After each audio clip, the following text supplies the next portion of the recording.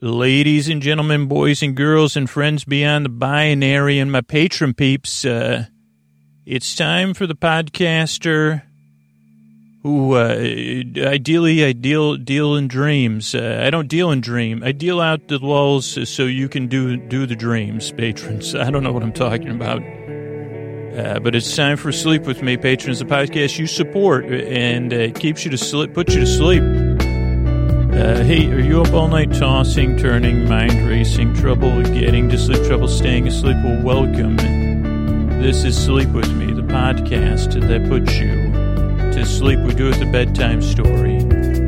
All you need to do is get in bed, turn out the lights, and press play. I'm going to do the rest. What I'm going to attempt to do is create a safe place where you could set aside whatever's keeping you awake. It could be thoughts, feelings, physical sensations. So something, going on with you, keeping you up. It could be on the inside or the outside. Could be travel.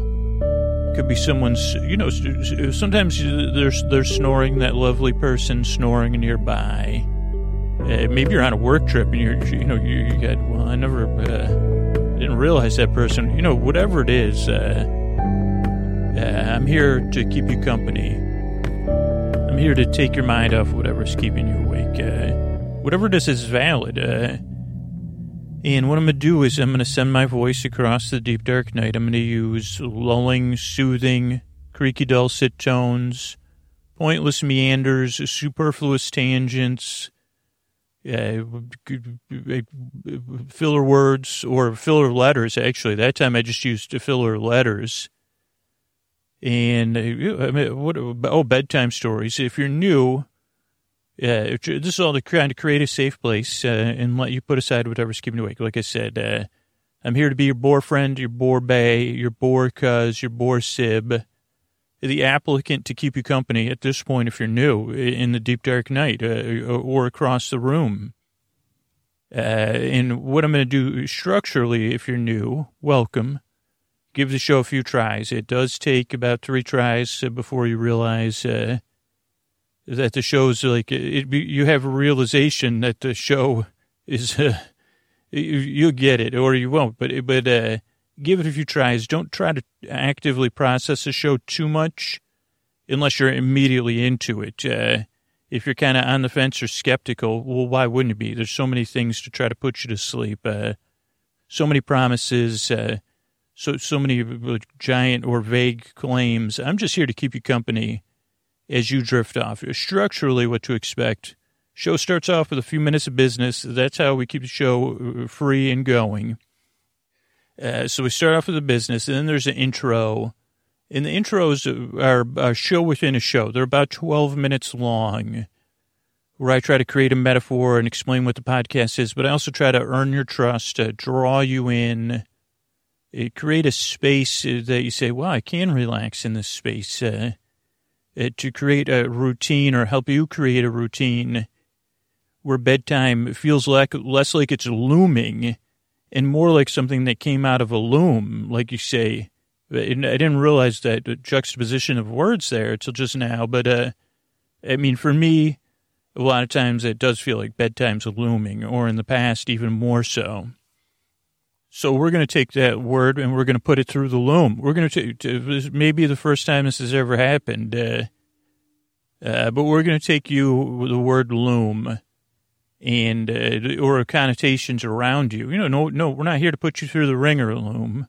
We're here to put you through the loom. We're here to take some of your raw. Would you mind if I borrowed some of your natural essence and raw materials? Maybe some of your, do you have any quarks or dark matter within you, loom? It feels like it. When I say loom, I could sense, especially between those O's. I don't know if you knew this, but your O's are, apparently they're full of dark matter, which is maybe one of the essential building blocks of the universe. So you're really important. I was just thinking, and this will be a metaphor, because that's what I try to do with the intros, loom, is create a metaphor of what the podcast is so that bedtime, like some people listen to the intros as part of their bedtime routine, as part of their wind down. Some people fall asleep during the intros. A few people skip the intros. Some people, Loom, even listen to the intros during the day for a little relief, because even their day or their afternoon meeting feels like it's looming. And I know you don't mean to put you didn't put you put the loom in gloom, but maybe the gloom, but you know what I mean. You say, well, I'm just a collection of letters here, Scoots. And I'd say, it's right. We're projecting the meaning on you. But there's also a whole nother meaning. And maybe, ideally, for this metaphor, it'd be great if they're spelled the same way, but I'm not positive about that. I'm also not 100% sure what a loom is or does exactly, Loom. But I was thinking, if we look at you and we just massage you a little bit, this is what we do in the intros. And then we send you through that. Do you remember there was a band called the B-52s? I think they had an album. It was a secret album. It was called Cosmic Loom. Oh, no, you think it was Cosmic Womb? Okay, maybe it was a double-sided concept album. What's an album? Well, you're a young loom, aren't you? What's a double-sided mean? No worries. It was a playlist. It was a secret playlist, or a collection of playlists. A playlist within a playlist. The cosmic loom was, of course, within the cosmic womb, waiting to be birthed. So then it could birth as we're putting you through that loom. Something soft and sleepy. And something comforting. Maybe it's something plush for some listeners. Maybe it's just a favorite pillow. Maybe it's a favorite spot or position on the bed. Yeah, you're feeling it, Loom. I can feel you. Yeah, you don't want to loom. You just want to be used in sentences, right? You maybe. Yeah, sometimes but you say, yeah, there's a diversity of meanings to you. I get you. I totally get you. You're more than your meaning. Anybody ever said that to you? Did Gary Sharon ever sing to you, you're more than words and letters in my book, especially now. It's like you've become a whole different thing. It's like you're wearing a knitted level of layers. Holy crochet. Yeah, go ahead. Are you sashaying in your croquet, Loom? Okay, I get it. Actually, I was trying to explain what to the new listeners what the podcast was. I got off track. I'll be back. Hopefully, I'll be back with you.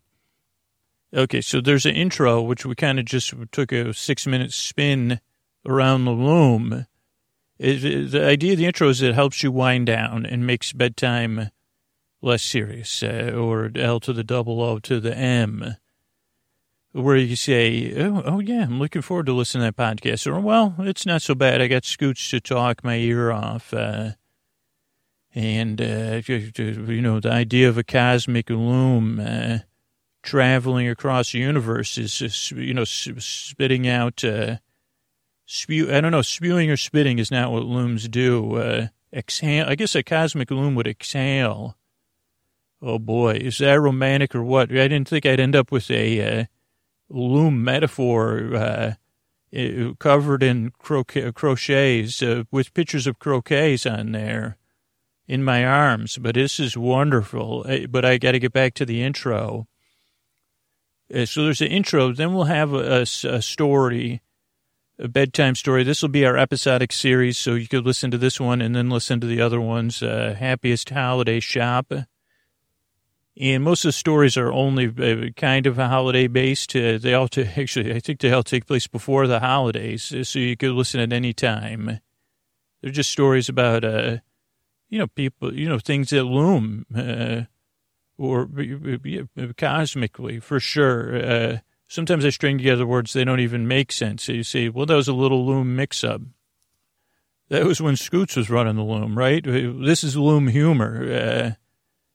Okay, that was the end of that one. The Loom said that. So that's a structure show. Then we have some thank yous at the end. Between the intro and the story, we have some business. So that's the structure of the show. You also don't need to listen to this podcast. You can kind of listen to it because it doesn't always make a whole lot of sense. I mean, once you open up the possibilities of a loom cosmically, and you really start to look at it, you say, well, I think you're stretching that a little bit. And I said, well, I got to fit it in, I got to get this whole thing through this loom. That's what I got to do. I mean, just like a yarn, you could say, I'm going to spin you a yarn later, or maybe I'm spinning all yarn about looms and loom. And maybe I'm not getting there, but that's part. The journey is part of something. Because I'm here. What was I going to say? Oh, because you don't need to listen to me. There you go. I didn't even need to explain. I just had to be myself. I didn't need to explain it. And in doing so, I did. There's also no pressure to fall asleep. I'm going to be here for about an hour to keep you company as you drift off. I believe you deserve a good night's sleep. And I believe, I'll be here to take your mind off stuff while you cross over, or I'll hold your hand or walk at your side. Picture me with I guess it's they say you can't wear a sloth, but you could wear a loom covered in some sort of crochet outfit around your neck. Like it kind of is hanging off me like a sloth, even cuter if that's possible. And, while you drift off. So no pressure to fall asleep, no pressure to listen. I'll be here all the way to the end, even if you can't fall asleep, because I've been there sleepless, and there's other listeners that are sleepless too. That's why I'm here to the end. That's why I give it my all. That's why there's at least 299 other episodes you could listen to if you need to. The podcast is here to help, and the reason I make it is because I know how it feels out there. I know how it feels to be like a loom, and you say, wow, you're just going around making everything feel ominous. And you say, well, I'm just, like we already discussed. And I say, well, let me put a crochet. What if I dress you up in a crochet outfit? What if also, here's just a pitch loom. What if I got a crochet outfit? And then we did a skit where we sang Dress You Up as My Girl from Madonna. And, I know it's a whole different meaning, but, I could dress you up in crochet. And I think, think about it. Maybe I could just do it with a non-real version of you. Or maybe I could, just do it in my imagination. Okay, I could do that. I was just thinking that would be a good song to sing as I'm dressing you up. Or I could just do it in the mirror. You're right. On my own time. Okay, I got you. I hear you. I don't think there's anything less ominous than that. That's what I was just going to say. But I'm here if you're listening, if you're new or you're a regular listener. I don't know. I want you to feel a little bit less alone. There's a lot of other people listening to this show right now, and they've been there too. And I know it's not easy being human. I really, truly believe you deserve to be treated with dignity and respect. And this is my little part, to keep you company, maybe to make you giggle, or at least put a strange, I guess I didn't realize I was I put the yucks in juxtapose sometimes. The loom's already cracking jokes. It says yucks. It was a different kind of yuck. Hilarious. Why don't you get your own podcast, Loom? Sorry, I didn't mean to be that aggro. I was just, you threw me off. Usually I don't become, quick question, do you have a best friend? Or are you looking for a best friend? Awesome. So if you're new, you give the show a few tries. See if it helps. If not, there's a lot of other podcasts out there. I think I heard from a podcaster who makes a podcast called Sleepy. And he does some readings in a monotone voice, a little bit different than Sleep With Me, but similar in some sense. You could check that out. There's the LibriVox. There's plenty of other options.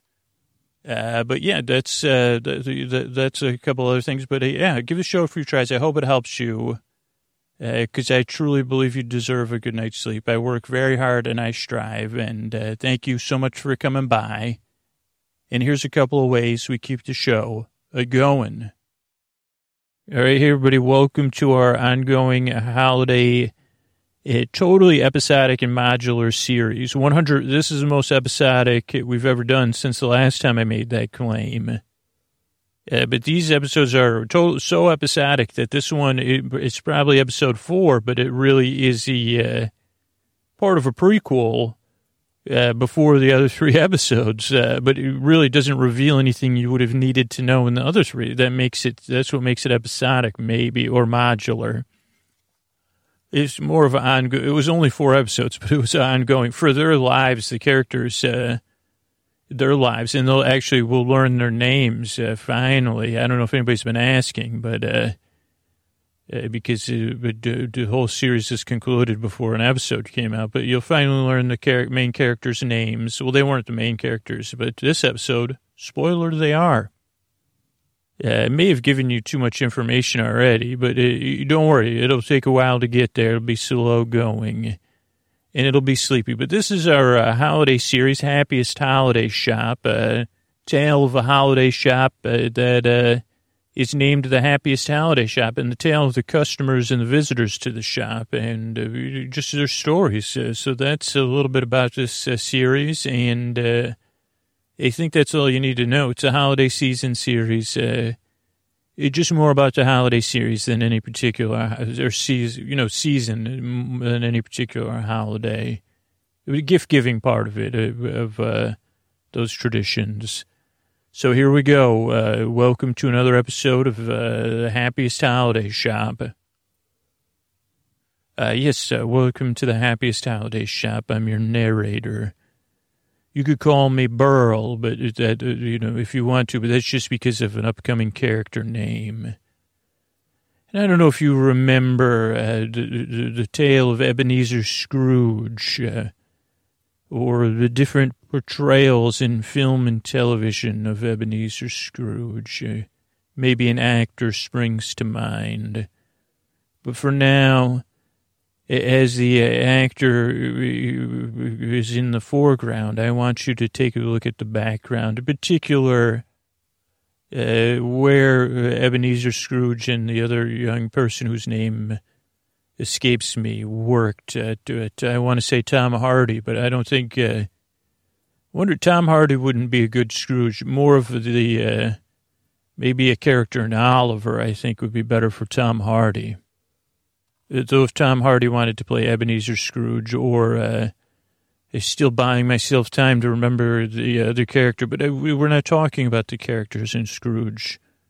We're talking about an office normally portrayed as stark and cold, there for business, the business, I guess, of lending money. I think formal, sparse. And it's there our tale starts in a modern version of that sparse place, a place that's a little bit cold. And that's where Jean works, who we concentrate on, working away at a desk. Behind Jean, someone older named Ives, and you could see a resemblance in their faces, intergenerational, but they're related, it's clear. And this office is also a place where money is lended and money is invested. It's a complex financial business. We'll learn more about it, expository dialogue coming up, one of your favorite features of this program. But it's and again, I didn't get all the producer of this podcast didn't give me, but this is a complicated family trust that lends money out, and there's a couple of extra quirks to this business. A few things you should know, even though the general gist of the business is on me, is that every weekday, every work day, this shop is open or this business is open. Banking holidays excluded. Every day they must make a loan. You see, this business was started years ago by a wiser family member, a few generations ago. And they decided that this would be one of the rules of the family trust, and lots of family members have benefited from this. They rely on the money generated by these loans, and it's just an interesting idea that the benefactor had to say, that the benefactor had to say, if a loan isn't made every day, if all the money goes away. I think that was the exact thing. And they said, is there rhyming allowed in wills and trusts? And the benefactor probably would have had a chuckle at that. And Gene, who's working in the shop with Ives from the previous generation, Gene kind of drew the short stick. Gene's siblings and cousins, no one else wanted to work with Ives, who was not exactly Ebenezer Scrooge, but it's not exactly fun, and it's actually was maybe an avoidance by the other relatives, because they said, well, this is a lot of pressure. Everyone counts on this. And the idea of making a loan every single day within certain parameters that aren't super important, it can't be $1. And it has to have a likelihood of getting paid because everyone else counts on it. So you have to make good choices, but also based on the values of the family and the benefactors that, hey, we want to give other people a chance, raise up other people and other voices and other ideas. Well, we also want, sensible business ideas. Ives has been doing it for a long, long time. And Gene's kind of the only family option. Keep it in the family, they say, I guess. Trying to groom Gene to take over. Now, Gene, you may or may not relate. Gene's pretty high-wired. Overthinking. So not only is the idea that the family members rely on this, but the idea that a loan has to go out every day. Gene's good with numbers and risk, but maybe too good at assessing risk and looking at risk and thinking of these things. And Ives is kind of the semi-optimistic counterbalance and saying, no, we have to make a deal today. Which is the risk we're willing to take, Gene? So, Gene was a bit of a worrier, I think, if you'd say that. But good, but not exactly enjoying the job, but obliged to it. And today was a big day for Ives was going to leave the shop. They were both there. It was the start of the business days. We're watching them working at their desks. Ives, thinking about moving on and stopping working. Today's Gene's first day in charge. And there's a lot. Well, I'll let you listen in. Well, Gene, today's appointments look pretty good. Now, do yourself a favor. Don't wait until the last appointment. I'm looking at these incoming things, and I've looked at some of the numbers. Don't wait till the last person to make a loan. That's my one tip, especially for today. You could, if there's two things that look good, Gene, you could always make a second loan. There's no rule against that, or have them come back, next week after the holiday. It's better to have two good prospects than none at all, especially in this situation. And I see you left your last hour open, so you have time to call someone back. But that's a good idea. But Ives, the default rate, we have to keep it within the parameters. I can't just give out a loan willy-nilly. And it's been inching up. I've been running the numbers and okay, Gene, I know, it's going up bit by bit, and we have to be a little shrewder, I guess. But again, it's part of the system in place. The money must go out, and so you have to make a good choice. It's not easy. And I know the next 8 to 12 month outlook is not great, but just make sure you get the loan done, Gene. It's that simple. Don't overthink it. Maybe listen to your guts, or maybe an idea they say, well, I'd spend my money there. Balance that with the numbers. Use the numbers, Gene. Use what you're good at. But also, I've got to go. It's close of business today, and then the holiday, and then I'll see you next week. But there's no perfect or right time. It's just the most likely. You understand, Gene? Well, I'm just looking at the numbers. I guess I'm not seeing them. Okay, Gene, don't wait. There's no 100% right. Right, but there is 100% wrong. I'm seeing a couple of these appointments. Okay, well, have yourself a good day and just make it, maybe my finger keeps tapping what I feel in the middle of the day would be a wonderful opportunity because I set these appointments specifically for you. Now I'm off. Enjoy the holiday after you get this done. If you get it done early, like right around this time here, lunchtime, you could take the rest of the day off even once you make the loan. Cancel the rest of the appointments. Have them come back next time. Enjoy yourself. Gene, you're gonna do great. I know Gene. I know. I get it. But you're gonna do great. I'll see you, and believe me, I'll be enjoying it. As soon as I walk out this door, I'm going to forget about this, and I'm gonna have a holiday. So I'll see you soon, Gene. Okay, I'll see you. And as Ives left, Gene started pacing. But there was also a hopeful look in Gene's eye, studying the day's appointments. And then a montage began within this talking of Gene greeting people at the door, the bell jingling. Still a wooden door with glass, even though the office was somewhat modern. Everybody else that worked there and support was off, but they always had this small business family feel. And the first visitor was a chef, and the chef was a big personality and knew quickly that they knew better than Gene. They knew better than Ives. They knew better than the numbers. They knew their brilliance would carry the business. And so that, they were a J to the E to the R to the K. Even to Gene, even outside the door, Gene saw them huffing and puffing at someone. And so that was a no. And the next was an inventor, no lab coat, but clearly an inventor.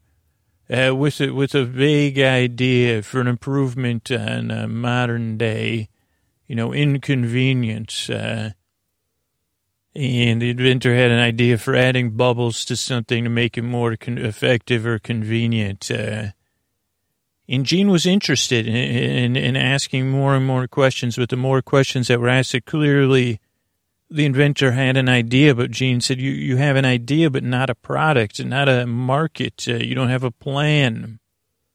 You have a great idea, but I can't support just the idea. And the inventor said, well, if I get this or I need this, it'll help me. And then Gene said, no. You need to sweat a little bit more. This was true advice that Gene was giving. Maybe some more late nights to get the idea into the product stage. We have to have some sort of MVP, at least some sort of prototype. Otherwise, we'll be just giving you ideas. I can't fund daydreaming, I guess was Gene's thing. And Gene offered a solution. Just sit down. Who is it for? What is it going to do? We know what it's going to solve and how bubbles would solve that. Maybe look for a partner, but and see if you could bring something back and an idea of how much the power. Gene was and the inventor was a little bit flustered and went off. And the next was a scuba diver with an idea for, treasure adventures and all of these things. And again, Gene was very swept up, and this seemed like a good idea. And it had a little bit better of an idea because it said, well, there's this 1%, this is these kind of expensive experiences people want to have. And Gene got that concept that, of course, people want to have these adventures. But what about this? What about the underwriting type stuff? What about the boats? What about the total cost? Gene said, sure, people will pay anything for experiences, but will they pay anything? The scuba diver didn't have a kind of grasp at what it would cost or what it should cost. And Gene said, you don't even know how much, if you're going to have champagne, which dive sites, and how realistic is the experience? Is it a front-loaded experience? Is it a theme park experience or is it a real one? And Gene said, you're close. Do more research. Pretend you're a customer and go on some of these experiences. But you're close. The next person, I guess, was a combination inventor, entrepreneur.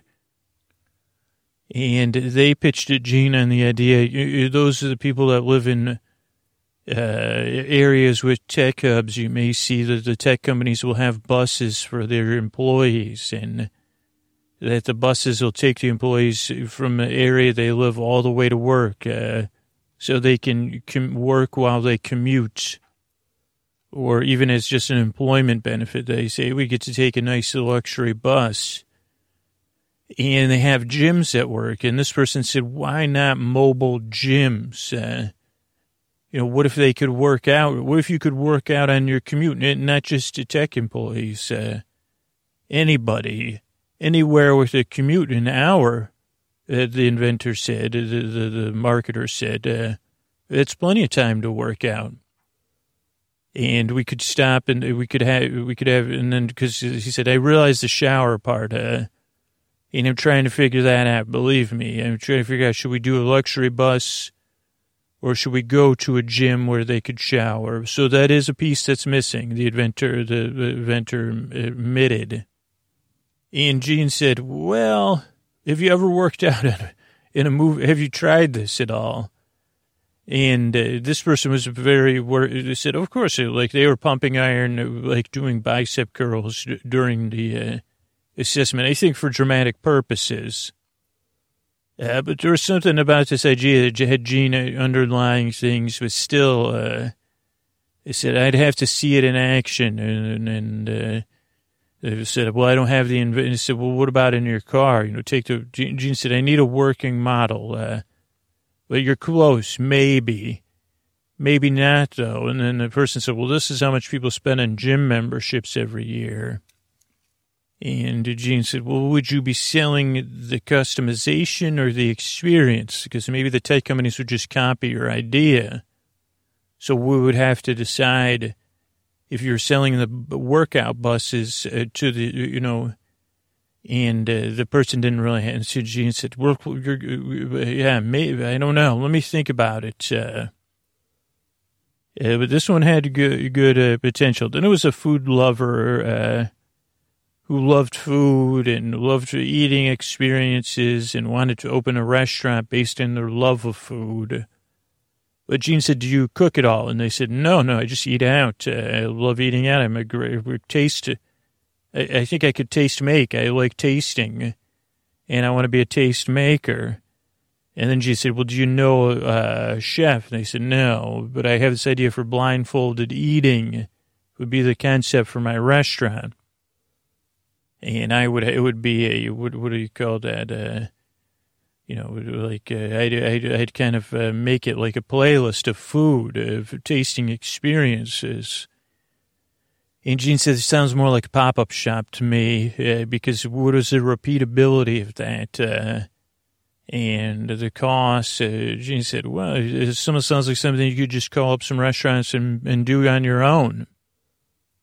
But I don't know about the long-term viability. And there was a toy maker who handmade toys, and Gene said, okay, well, I think you should just keep at it. If you're hand-making toys, I'm not sure we could bring that to scale. I think you should just keep making them and selling them in your spare time. And Gene gave some very specific tips. There was a restaurant owner who already owned a restaurant, wanted to open up another one. And Gene kind of wanted to crunch the numbers at the current restaurant. And why do you want to open another one? I'm tired of that concept. And Gene said, well, that's not the best sign, but maybe we can make these numbers work. So it was another close, but there's something about Gene. Gene said, well, let me take a look at things while you're gone. Yeah, I'm not sure. I have another appointment. Then it was a podcaster. Gene said, okay, bye. Good. Gene said, no podcasts. And the podcaster said, we didn't even hear about my idea. It's a podcast to put people to sleep. And Gene said, well, you're better off without a debt load. I'll just be straight honest with you. You'll be much happier to push through without a debt load or investors to answer to in the end. And your product will be better. And it sent the podcast on its way. Now, Gina had two more appointments, and the last appointment seemed really good. And the next appointment was more of like a store purchase. So Gene was kind of like, okay, I think I have a good feeling about this last appointment. This next one, I would get through it. And then the door opened, and on the other side of the door was Issa. And there was something about the way Issa opened the door, confidence, kindness, a gentleness, but a fierce gentleness that caught Gene's eye. It also made Gene say, whoa, risk assessment here. Maybe even a risk to the palpitations in my chest, and I need to focus on the numbers. And then the phone rang, and it was the next appointment canceling, and Gene said, oh, you're canceling? Okay, I'll see you next week. And Issa sat down in front of Gene's desk and said, oh, hello, looks like I'm your last appointment for the day before the holidays. And Gene tried to maintain Demeter. You probably couldn't tell in the montage because it was without dialogue mostly. But Gene said, so, Issa, let's see here. Looks like you want to open a store. And you're looking to buy the building in particular. Well, no, just the facade is really what's important, and the entryway that comes with the building, of course. So the building comes with it. Well, that purchase price seems pretty high for just a facade, but even for a building, and this is right around the corner. It just seems a little bit. Is there something historical? Well, yeah, historical would be almost accurate. There's not necessarily. This is a facade that a lot of people are going to be interested in. But yeah, it's just something of great value. Like historical value or personal value. What do you mean? It'll make the difference. It's hard to describe to you, Gene. Okay, so you're going to open a seasonal shop there. Yes, it's a holiday shop, believe it or not. And what are you going to be selling there? Oh, one-of-a-kind gifts for holiday gift givers. Okay, so so it's a little bit high, the market price, and you're going to have a seasonal shop with just handmade gifts. Yes, yeah, it sounds pretty correct. I mean, a little bit generic, but well, I'm just wondering, like in the off season, how are you going to generate the revenue to cover the building costs and the servicing costs? And it doesn't look like you're going to be able to do a volume business. Is it going to be in what were the margins? I'm not super familiar with. I mean, I've just talked to a toy maker, but. Is it going to be price of sales? Like how? I can't seem to make this work. You know what I mean? Oh, it'll be in volume, Gene. It'll be the volume, kind of a joy volume. But what about the real estate? The prices? Well, Gene, the store's going to be mission driven. Oh, so it's like more. Is this more of a nonprofit? Like, I mean, because by these numbers, there's not profitability is. I'm more worried about solvency right now. Well, gee, why don't I show you? It's just right, like you said, right around the corner. Yeah, I mean, listen, you seem terribly nice, and you definitely seem.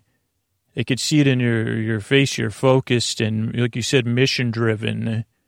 In that the shop facade. It has meaning to you, but I don't see how I just don't see how we're going to make it work. Not just numbers wise, it would just add pressure. I don't think you'd enjoy it then. There would be a lot of pressure on you. And then it would take away from your mission. It would really drag on your mission. And I like to be honest, I have like I got to get something done by the end of the day today.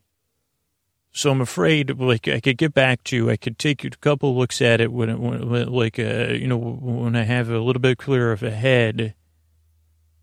Well, Gene, your last appointment canceled. It's only like 3:10 p.m. If you have to have things done by, 5 p.m., 4:50 p.m.? Yeah. So you'll have plenty of time to finish up. If I could just please have the time I'm entitled to.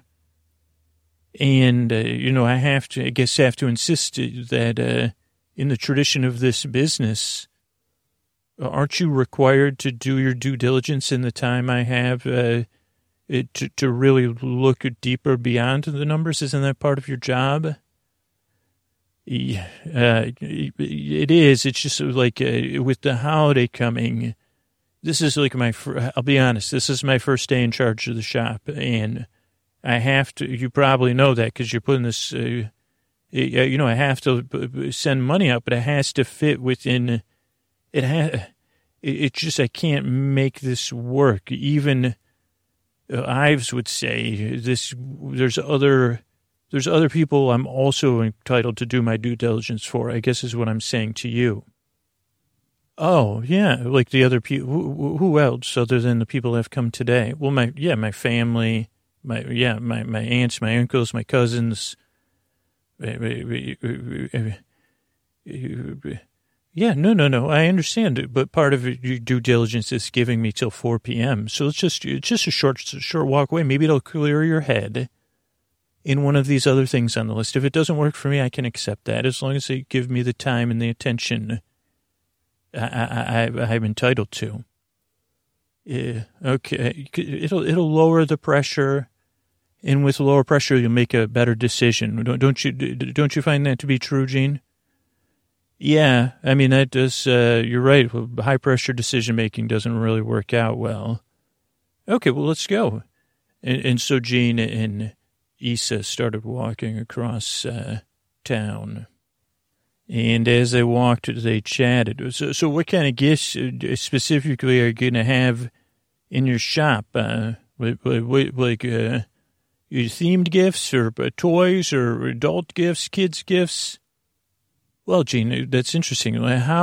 Tell me about how familiar are you with gift giving and receiving? Like when you think about gifts, what does it trigger for you? Well, yeah, got a lifetime experience of giving and receiving gifts, I guess. Okay, but this is a no judgment zone. When I talk about gifts, is there something strong? Is it stronger for giving or receiving a gift? Like a no shame zone? I mean, I guess not getting the gift. I guess it's more of like what I remember is like the waiting to get a gift, or the playing with the gift afterwards, and then kind of forgetting. I mean, is that selfish, like forgetting where it came from? No, tell me more. What are you playing with when you say that? Well, this one, I always remember this delivery van I got. It was kind of plain. It was a Fisher-Price delivery van, and you could open. It came with two delivery characters, and you could open up the back. You could take it off, and the wheels always worked good, and I could just play with it, and I didn't always just deliver things. I, had adventures, and it had to be a camper. I had to be, for teams, world savers, stuff like that. I just played with it a lot. And I could feel it. I could feel the smoothness of the wheels. But if I'm honest, I don't even know if it came from someone in my family or Klaus or what. Oh, that's very good, Gene. That's very good. Yeah, there's a lot of levels. Here's the shop here. And they stood outside a closed-up shop, but outside was a green awning, a little bit rain and dust faded awning, and a giant window. And Gene kind of tried to look in, but it was mostly covered in soap, so you couldn't see inside. But you could see like a display area just behind the window, mostly empty with a couple of boxes and even an old Christmas tree was there. And Issa put Issa's hand, and Issa's hand was on the knob of the door. And said, yeah, it's going to need some work, but this is the facade. And then Jean started to notice the tile work and the brickwork. And it was a beautiful facade with a lot of details. Are those those pine cones in the tile up there? They are. That's a great observation, Jean. And as we were talking about gift giving, you were talking about the anticipation, the wrapping. That's kind of like the facade a little bit at first from far away. And then the window and wondering what's on the other side of the window. The anticipation is a key part of gift giving. And Issa moved the doorknob a little bit, tense to the forearm, but didn't go to open it. The waiting to cross the threshold, Jean. But before crossing over, there's also that moment of tension, like, what did you want when they were researching it? Are you going to get what you wanted? Did you know what they wanted? Are you going to be surprised? You know, the good gift givers are listeners or have the courage to make a mistake on the gift giving. They're adventurers, but it's also, do you really know you? Are you brave enough to say, this is what I want and not get it? And all that's wrapped up in that moment. You talked about that drawn out moment of wondering if the gift is coming, then seeing the gift and it being closer. You know, there's a lot of deeper needs there. And there's another side of it. And Issa turned the knob and opened the door just to touch. There's this magic there, a magical joy. It's like a chance, if you choose to actively participate in the gift-giving ritual, to be a part of it and experience it, to savor each moment and stage of it. There's a chance to go deeper into that relationship, whomever the relationship is with, to peer deeper, to probe deeper, to journey deeper, Jean.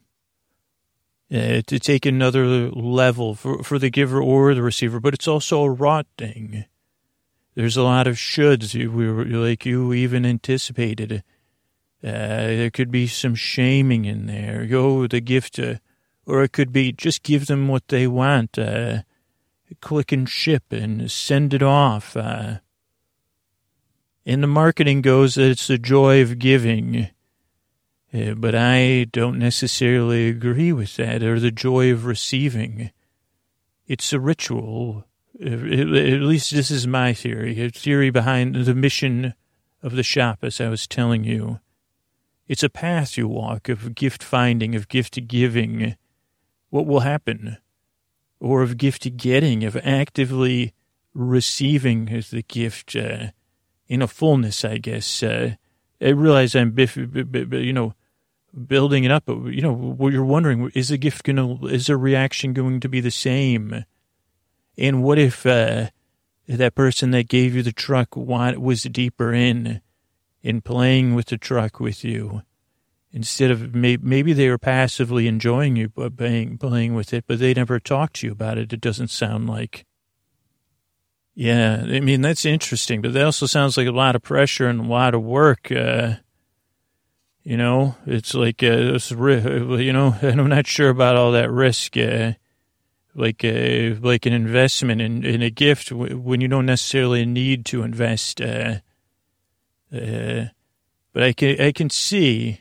Well, let's cross over this threshold. Let's go in the shop and see as the buildup is released. And Issa started to pull the door open. You could remember the happy waiting, but then you're there and it's open and you cross over the threshold and you step into the store. Come on in. What will I get? And sometimes it is magical, and sometimes it isn't. Yeah. I get like, and Gene stepped into the store, and it was like a pretty run-of-the-mill, dusty wooden floors, an empty set of display cases, some lamps, a desk with an old-fashioned cash register. And this is the hard part of the gift, Gene. When it first opens, how do you feel? Like, isn't it strange that build up and then, yeah, this is a nice shop. It's got a lot of old features, some old fixtures. I like the ceilings. This is nice. But it's also like a momentary thrill, like your build up in salesmanship. It's a bit like the build-up in salesmanship of, it's like tantalizing, but then it's gone.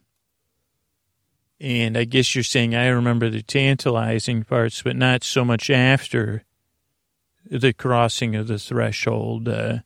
Like after the spell is broken, I guess is what I'm saying. Oh, I like that description, but is this spell broken? Or is it calling you deeper in? You have a look around. Do some diligence. We've got time. And Gene started to walk around the shop, and look in the display cases, kind of starting to assess the actual interior value. Well, all these fixtures come with the purchase, huh? Yes, they do. They do. And the awning and the I guess the facade, like you're saying, yeah, it's all part of, part of gift giving is the suspension of disbelief on both sides, I guess. That's where the magic of gift giving starts. But there's also the smells and the warmth and the other memories piled on top of it. There's a mood setting. So that's what we'll be going with the shop is when you cross over. I guess it's just me, though. I always say we because I think of the customers as part of it. Yeah, but the smells and the thing in the whole shop will be to guide them so their belief their disbelief is suspended or their belief suspended or they believe they're in now here in the shop in a world of gift giving, of openness. Wait a second. Gene started walking in another. Is this snow on the floor? He's going into that room. Is that real, or is this part of the design of the shop? And Gene started following, like what seemed like a dusting of snow. And as Gene crossed over into another room off to the side of the shop, Gene was looking down, and the snow got thicker until the floor was covered with it, and it was a slight rise. And it was fresh snow. It started crunching under Gene's feet. And then Gene looked up, and it was a kind of white plain of snow. And Issa was right at Gene's side. Gene kept walking. Something was drawing Gene along, step by step. Where are we? Where are we going? Like, where are we? Where am I going? Well, Gene, are you familiar with reindeer bells at all? Are those like jingle bells? Yeah, kind of. Yeah, I guess they're bells that jingle. We're going to go help out with some bells. Wait, what? Oh, is this some experiential thing? Like, is this an experiential shop? You could have just told me that. I don't understand how you're. Wait. Well, just come along. It's just up this hill. See down there? There's a set of are those stables? And is that a blacksmith shop? I see a forge. Yeah, and there's a leathersmith there. And out back behind the stables, you see that giant range. That's the reindeer are running around and jumping there. And there's some other work buildings. And right down here, we're going to follow this path. That's the bell tuner in the bell tuner's workshop. Wait, I've never heard of a bell tuner. You don't do bell tuner. Well, they could be a bellsmith or there's other right through this door, Gene. once a year, the bells for the holiday reindeer, for Roberta Claus's reindeer, they're prepared, and today it just happens to be that day. And they get tuned. It's a yearly ritual. They get cleaned and maintained, because between the holidays, you'll see, and they walked into this workshop, and out on one workbench was tarnished what looked like four-leaf clovers, flat pieces of metal. And they set to work with Issa's patience, showing Jean how to use the different cleaners to take the tarnish off of, rubbing and then rinsing. They went to work on this flat tarnished metal, and quickly what started to sparkle was not just a silver or gold, but shades of silver and gold, shades of metallic brilliance. They were even polishing a little bit. They placed these flat pieces of metal on, nice, soft cotton blankets, and even Jean was trying to rub thumbprints off, and looking at their reflections and looking at the sparkling of the lights, buffing. Jean couldn't believe all the different colors. It's just one, isn't just silver and gold, but it's not. And then they moved on to another workbench, which was a big basin full of, that had been soaking different bits of metal, different little spheres of metal. And then there was a dry basin with other spheres, like some seeds and some clay. And they just needed to be rubbed off. Some had accumulated dust or gunk, and resins of different sizes, some not even perfect spheres. And they cleaned those off and set them to dry. And even those had their own wonderful colors and shapes and textures and richness, sizes and weights. Even Jean was talking about the mass and showing the mass of a seed versus the mass of a piece of metal, dense, much denser. And then they watched, and the blacksmith and the bell tuner presumably came in, and they went to work shaping the bells back into shape and listening and tuning the bells. And then the leathersmith came with the harnesses, and they started working. And the whole time, Jean and Issa were just sitting there watching craftsmanship of all different layers working together. And then Issa turned to Jean and said, "It's time." And Jean said, "For what?" And then Jean was just shaking for a second. So what time is it? And he said, "Don't worry, I'll have you back in plenty of time for the rest of your day. It's time for the ceremony." And the sun had just started to set. And Jean said, "You'll see." And they went into a square at the center of this stables and farm or whatever it was. And there was a crowd gathered. There was elves, and there was snow beings, there was humans, and there was sentient trees, and even there was Roberta Claus in all her holiday splendor. And everyone was chatting and drinking and saying hello. And then the appointed time seemed there was just a ringing of a little bell.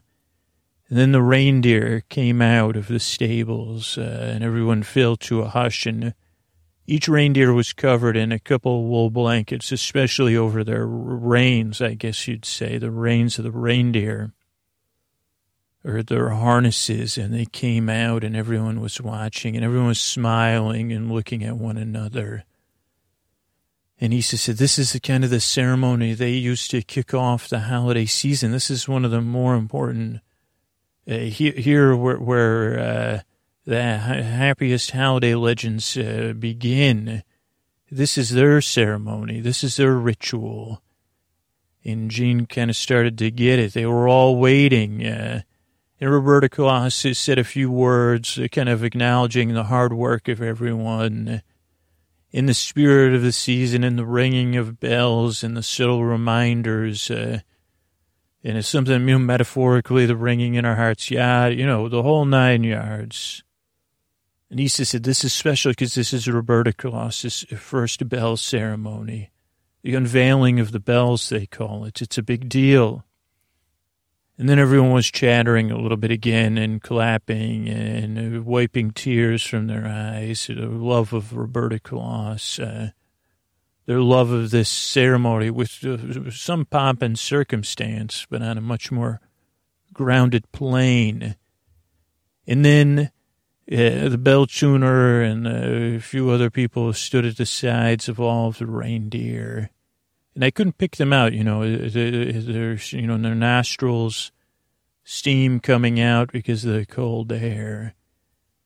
And the bell tuner counted down 5, 4, nodding with your 3, 2, 1, and with a one, not super smooth motion, but a cool motion, the blankets were pulled off of the backs of the reindeer. And at first, a few reindeers kind of just shook in that natural animal motion, and the bells jingled, and people were already twittering with delight. And then the reindeer started to realize they were the center of attention, and that, and even that the sounds of the bells brought them joy, and they started prancing and dancing and moving around. And the lights of the moon and the stars and everything was reflected off of those golds and those silvers and those grays and those blues and the different sizes of the bells. Gene started to notice and how many layers of sound and jingling were coming. And Gene was like, there's no holiday special about this. No one's seen, and Issa patted Gene and said, they care here. This is their thing. Maybe it's not for. And Gene nodded, enjoyed the sound as the reindeer got more caught up in the moment. They started jumping the fences and going out into the range. A couple of them even were starting to fly. And the sound went more and more distant, but it still had all of these layers. Almost like if someone with the most gorgeous head of hair shook their head, like that's what it sounded. They say, my goodness, when they shake their head, it makes me tremble. That's what the sounds of these distant bells did to Gene and to Issa and every person standing there. And then the crowd kind of started to go off as the sounds carried further and further away, and the night chill started to descend, and Issa said, we better get going, and they started back the way they came. And they eventually went in back through the shop somehow.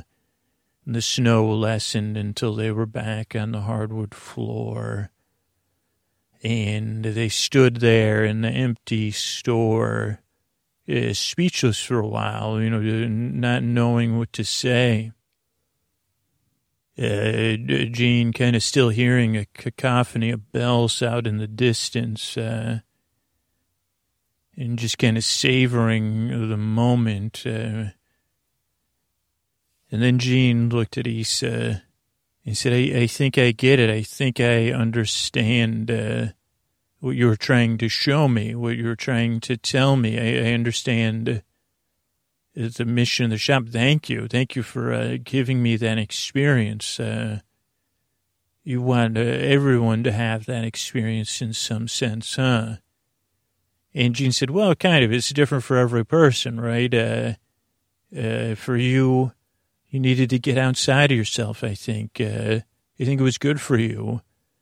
And maybe for something else, it's something different. And then Gene said, do you mind if I look at the facade and the threshold? And Gene kind of studied it and studied the shop and nodded and walked around. And Issa said, so what do you think? It's pretty special, huh? And Gene said, magical. And Issa said, well, it's not going to be up for long. I'm not the only one who realizes the potential here. And Gene said, well, I think I want to be a part of this. And Issa said, great, let's get back to let's get back there. It's for something. And Gene said, no, I don't want to loan you the money. I don't want to loan you my family's money. I'd like to work here, maybe invest my money here. I know it's presumptuous of me to offer it to be your partner, but I could offer to be, my whatever you're comfortable with. I believe in your mission now, and I believe in selfishly what it does for me. You're right. This could draw me into other people. It could help me to relate to them and to help them. I see. I told I'm see as a and she and Issa patted Jean's arm and said, "Yeah, that's great. I think we could figure something out. But in that case, you still have to get back to your shop to kind of loan out the money to someone else." And Jean said, "Well, maybe." Yeah, let me walk back and think about it. You're right, I got other family duties but maybe I could meet you back here. Maybe we could. And Gene said, yeah, after the holidays, so we'll put a deposit down, so we'll have for first bid, and then after the holiday, we could hammer something out. I think I'd be happy to have you as a partner.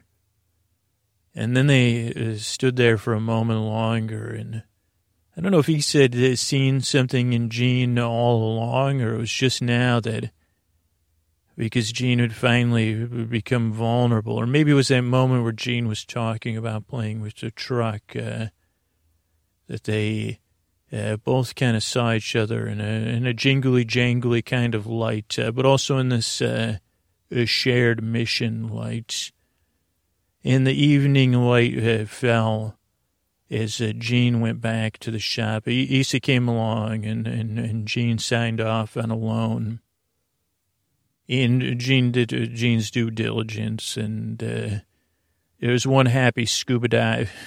I don't know if it was one happy scuba diver or a happy exercise truck creator, but someone was also happy. And that was how, maybe the Happiest holiday shop got its start, or one phase of its beginning. I hope you're having a wonderful season, and that you could be there for some moments in the season. It's not easy always to be there all the time. Maybe you need some breaks away, like tonight with me, taking the journey with Gene, and being distracted and carried away. Those are places you could go to for a little break. Maybe see if you could lean in for a few minutes and say, well, what am I seeing here in this world that of these holiday traditions? Is there anything that's feeding me and I'm feeding it? I don't know. But I know that knowing your ears are there, receiving this feeds me. So I really appreciate it. And I hope you're resting and feeling warm. And like there is this magical threshold out there sometimes. Good night.